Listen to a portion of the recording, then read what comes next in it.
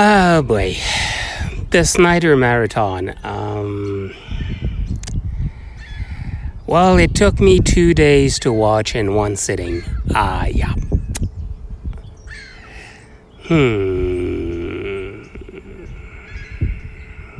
There's a bit of a problem with reviewing. Well, there's always a bit of a problem. Of course, that's my approach to things.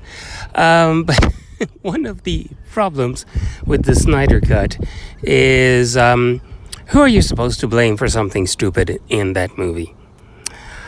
Was it the source material? Because it was based on comics. They ripped off stuff off of comics. Was it due to the Snyder early production? Was it due to Joss Whedon coming in and doing something else with the movie, trying to salvage it? Or was it due to Snyder rebuilding something out of the previous 3 directions of production? Like the mother boxes are an incredibly dumb name for a very, very, very, very, very dubious concept, which I thought couldn't be out stupid. And then, of course, there's the anti-life equation. Now, that blames lies squarely on Jack Kirby's, who came up with this when acid was legal. No further comments needed there.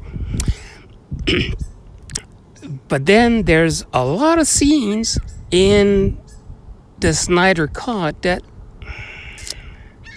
All right, to make this clearer, I'm a big fan of Roger Ebert. Well, I was. Anyway, one of the points he made, which I probably harp upon way more than he did, was that the task or the measure of a film is that it convinces you that something happened or is happening or is possible or is sensible, but it only needs to do it until the credits, and that's the formulation he got, that it needs to suspend disbelief until the credits.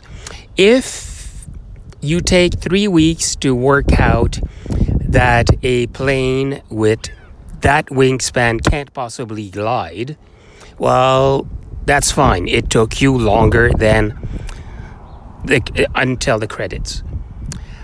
I'm also using the 30-second rule. If I can fix something and thinking about it for 30 seconds, I'm assuming anyone can come up with that fix in 5 minutes, which means that production should have fixed it. This is not something that requires a PhD and 3 months of research. This is like dead easy. Anyway, for the Snyder Cut, there's so many times where it stops and lets you think deeply, to do some really, really complex mathematics, like the fact that the only reason the mother boxes did not call Darkseid earlier is that for 3,000 years they were terrified of a guy who wouldn't be born for another 2,000 years, because they just woke up after Superman dies. Now, if the movie had proceeded at a decent pace, I wouldn't have had 15 minutes to do the math. Then you've got, like, it takes the world's greatest detective to read the for sale by bank sign in front of the Kent farm. And the freaking moron bought the bank instead of buying the farm back.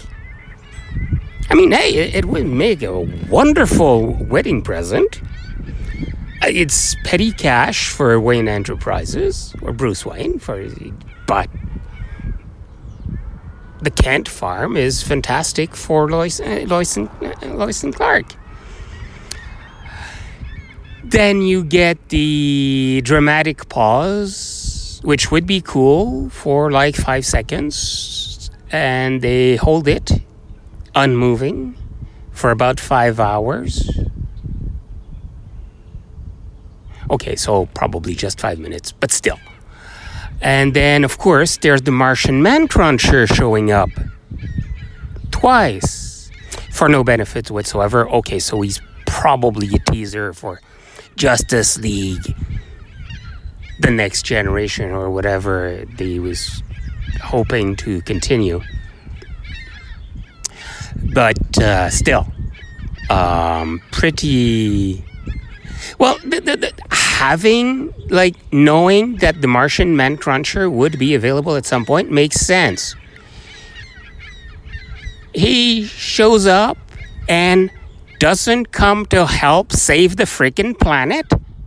I mean, where does he live? Where does he keep his stuff? I mean, I love the Earth. That's where I keep all my stuff. Where does he keep his? I mean, definitely not on Mars.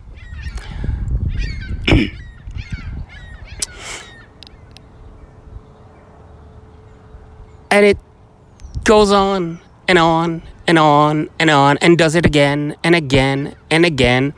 All right, there's a really cool fight scene with Wonder Woman, which strangely enough looked better when I first saw it. So I don't know if it's reliving it that makes the difference, or if the actual scene was edited. And I value my brains and my brain cells too much to risk rewatching to check. But it's a really cool scene.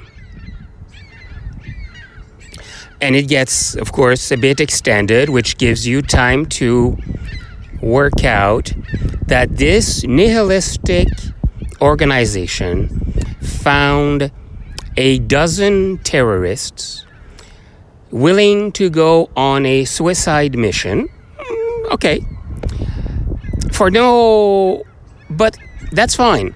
Then they got those guys and got them incredibly skilled at assault, because that assault on to go put on the bomb is one of the best assaults ever shot. I mean, this is fantastic work.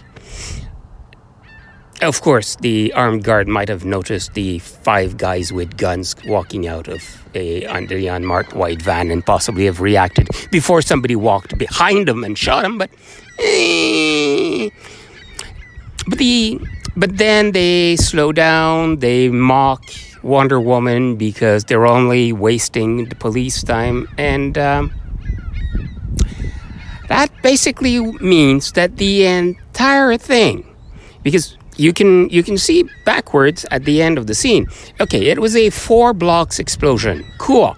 There's only one bomb going boom. Cool. Which means that bomb, that kaboomite, there was enough kaboomite in that suitcase to take out 4 blocks. So why the assault? Why risk failure? Why risk failure getting shot at the door and not bringing the bomb in? Well, the entire thing could have been replaced by one guy walking up to a suitcase with a dead man switch, walk up to the door of the building, and drop the suitcase.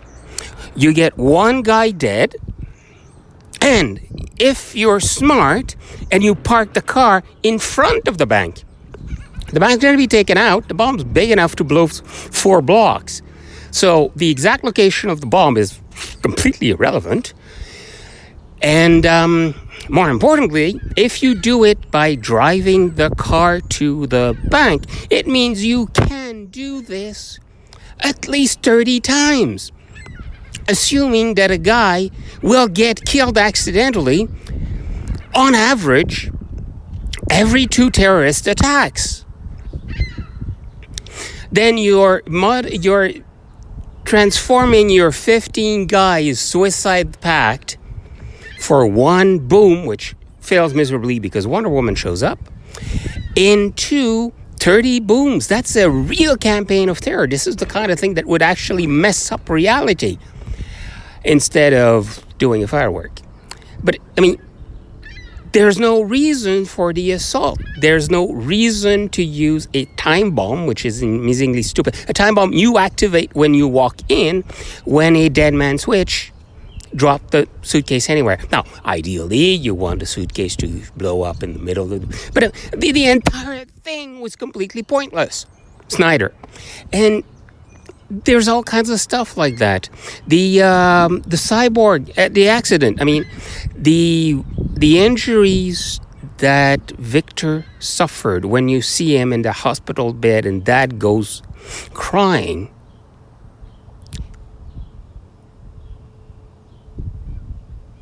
He looked like he had a broken leg. And the fix was to replace his entire body with cyborg parts and have his head.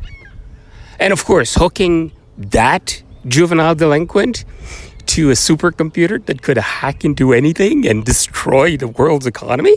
That's brilliant, dude. Okay. So Silas is probably supposed to be a little wacky on the side. But the point here, that's not the wisest thing ever. Especially that the kid already got caught for unethical abuse of computer stuff. And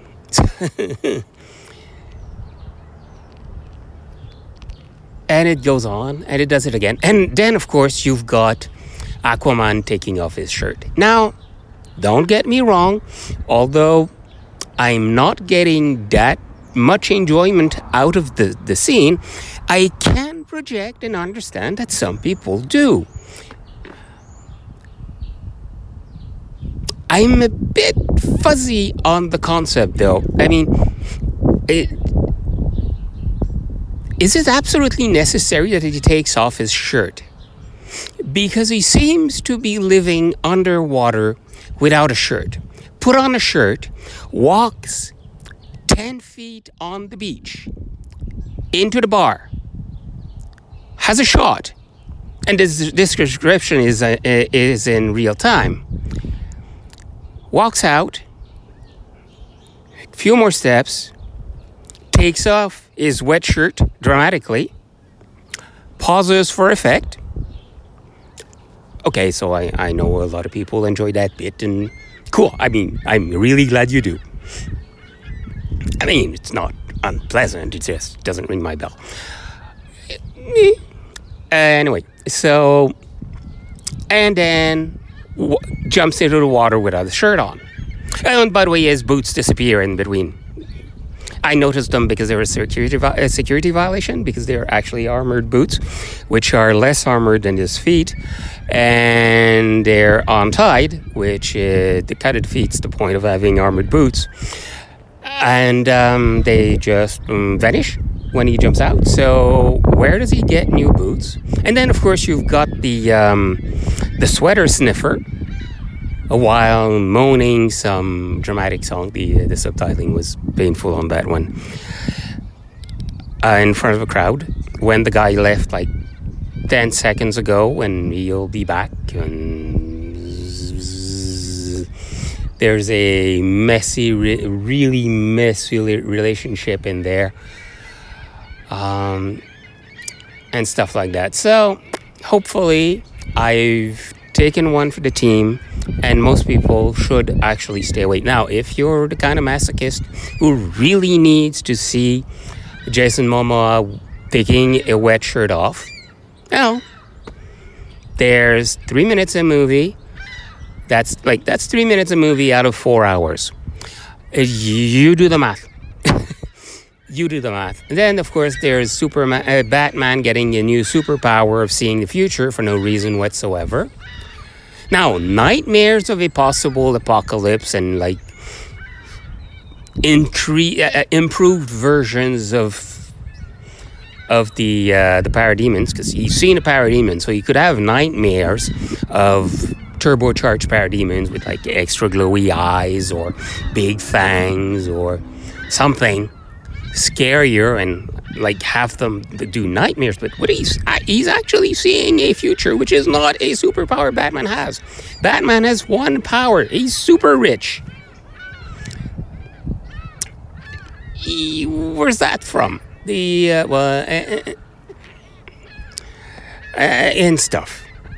And stuff. So there are a couple of bits. Now there's a meme flying around that apparently the Flash fits perfectly as being on the spectrum, and people actually enjoy it for the representation. And if that's your case, go right ahead. I suggest you keep the remote control so you can fast forward past the Flash bits. Well, no, past the non-Flash bits. I suspect they were going for trying to play someone whose mind worked like 100 times faster than anyone else. So basically, he's got to wait 20 minutes for you to finish your sentences. So the way he speaks was probably aiming for that. But hey, if it works, it makes people happy. If there's enjoyment somewhere out of what I had to suffer through, I'm definitely happy for whoever gets those enjoyment, because Batwoman ain't that bad, and I'm again and again wondering why I'm suffering. I'm subjecting myself to it again, which is probably next on the thing. So,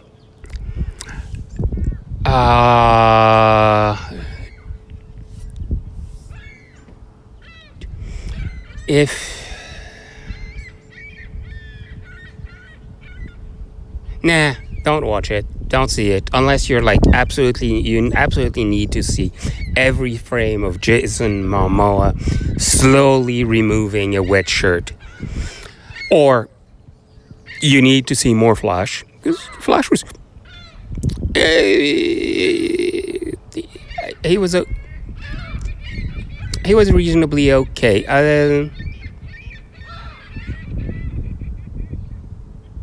Yeah, the approach is different for Flash. The Whedon Flash was an absolute noob on his first attempt at superheroing. The Snyder Flash had a bit of a clue of what he was doing. I have serious doubts about the physics. The timing really sucks, because if you're running at close to the speed of light, it doesn't take you 10 minutes to walk down the corridor. And of course, there's the lovely photo of Pa Kent falling in the water, getting in like about 20%, and staying there for about 5 minutes while they're setting up in real time what they're doing, and slowly resumes sinking when the Flash starts running at near or past the speed of light so he can time travel. I'm not gonna go there.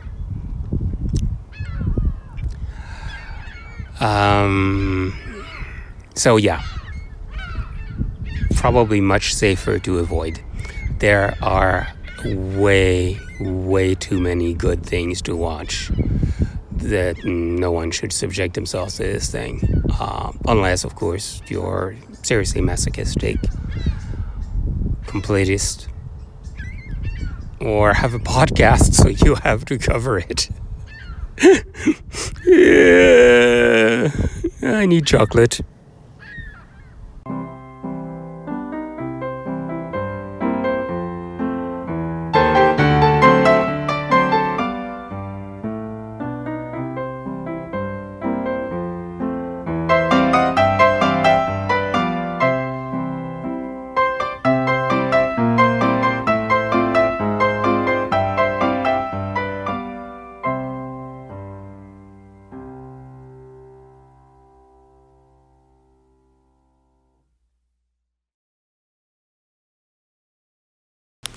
If you've enjoyed this, please repost, redistribute, and wherever social media you're on, it will actually help. Thank you.